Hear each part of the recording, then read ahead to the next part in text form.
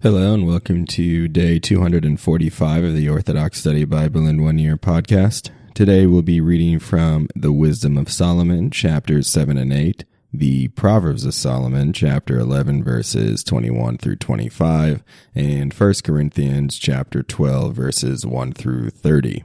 Let us begin with the Wisdom of Solomon, chapter 7. Now I also am a mortal, the same as all men, and earth-born, a descendant of the first-formed man.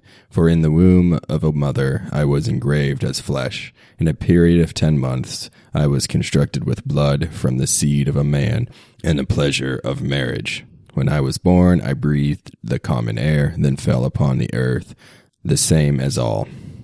And as my first sound, I cried like everyone else. I was nursed with care in swaddling clothes.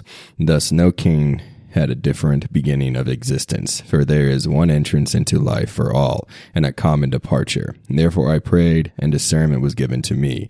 I appealed to God, and the spirit of wisdom came to me.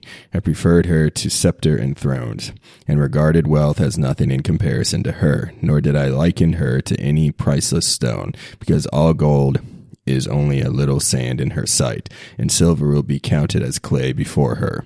I loved her more than health and beauty, and I chose her instead of light, because her light is sleepless. All good things came to me together with her, and in her hands countless wealth. I was gladdened by all of them, because wisdom rules them. But I did not know she was their mother. So I learned both honestly and ungrudgingly, and I do not hide her wealth. For it is an unfailing treasure for men who, when they get it, obtain friendship with God, for they demonstrate her gifts that come from instruction. May God grant me to speak according to his purpose, and to think worthily of what I was given. For he is also the guide of wisdom and the corrector of the wise.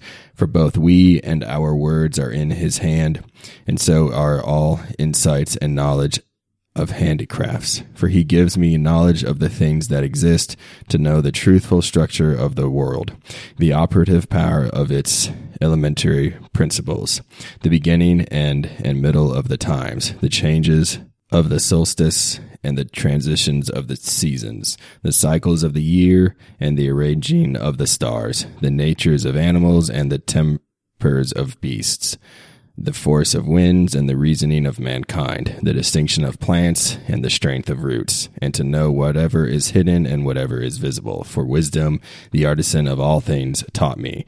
So in herself, wisdom is a spirit that is rational, holy, only begotten, manifold, subtle, easily moved, clear, undefiled, manifest, invulnerable, loving what is good, keen, unhindered, beneficent, man-loving, steadfast, unfailing, free from worry, all-powerful, all-surveying, and penetrating all spirits that are rational, pure, and most subtle.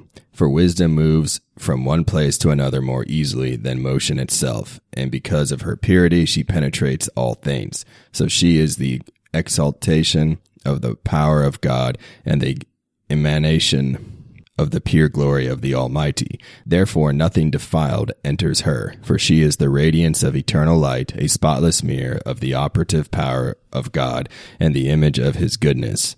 Though she is one, she can do all things. So while remaining in herself, she renews all things, and in every generation she passes into holy souls and makes them friends of God and prophets.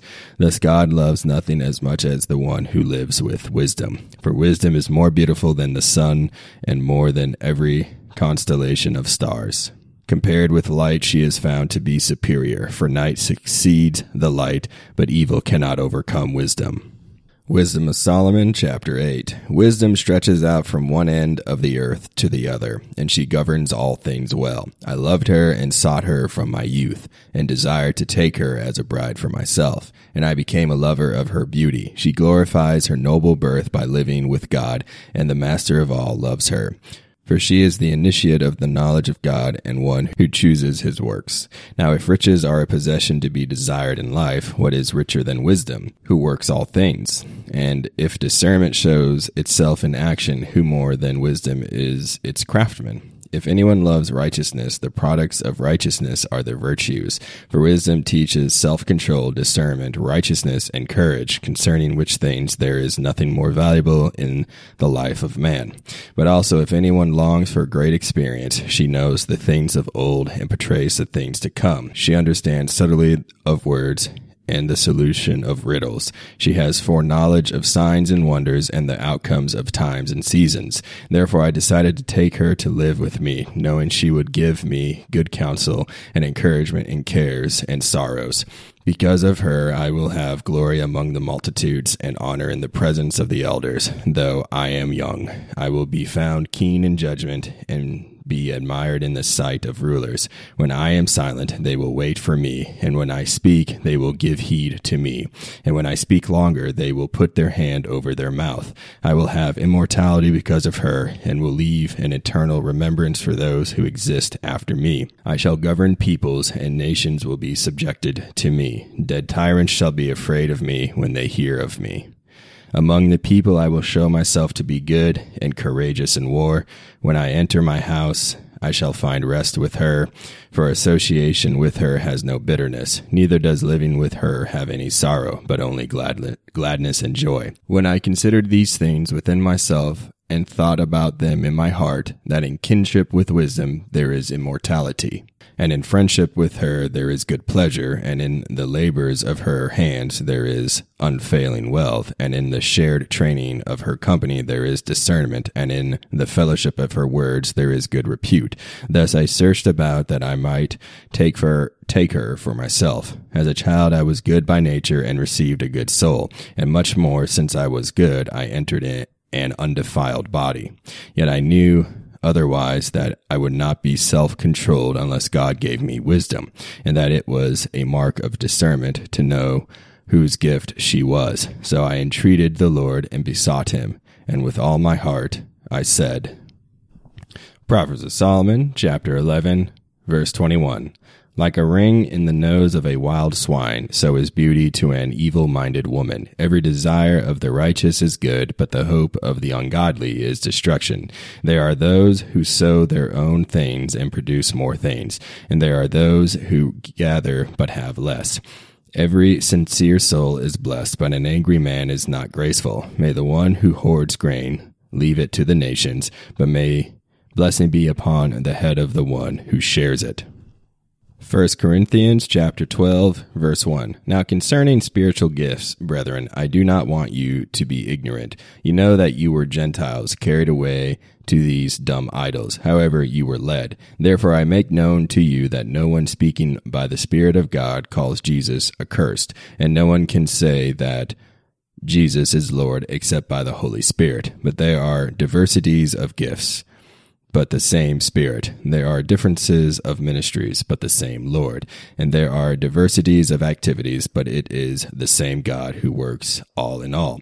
But the manifestation of the Spirit is given to each one for the profit of all. For to one is given the word of wisdom through the Spirit, to another the word of knowledge through the same Spirit, to another faith by the same Spirit, to another gifts of healings by the same Spirit, to another the working of miracles, to another prophecy, to another discerning of spirits, to another different kinds of tongues, to another the interpretations of tongues.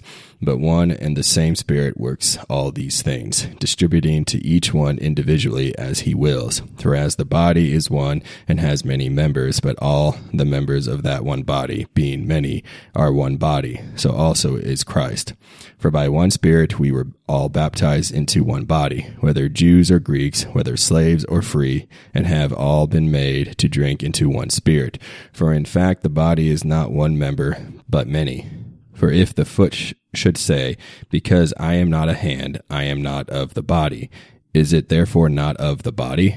And if the ear should say, because I am not an eye, I am not of the body, is it therefore not of the body?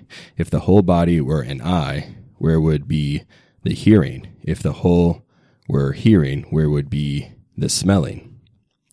But now God has set the members, each one of them, in the body just as he pleased. And if they were all one member, where would the body be? But now indeed there are many members, yet one body. And the eye cannot say to the hand, I have no need of you, nor again the head to the feet, I have no need of you. No, much rather those members of the body which seem to be weaker are necessary, and those members of the body which we think to be less honorable, on these we bestow great honor. And our unpresentable parts have great modesty, but our presentable parts have no need. But God composed the body, having given greater honor to that part which lacks it, that there should be no schism in the body, but that the members should have the same care for one another. And if one member suffers, all the members suffer with it. Or if one member is honored, all the members rejoice with it. Now you are the body of Christ, and members individually. And God has appointed these in the church, first apostles, second prophets, third teachers, after that miracles, then gifts of healings, helps, administrations, varieties of tongues. Are all apostles? Are all prophets? Are all teachers? Are all workers of miracles? Do all have gifts of healings? Do all speak with tongues? Do all interpret?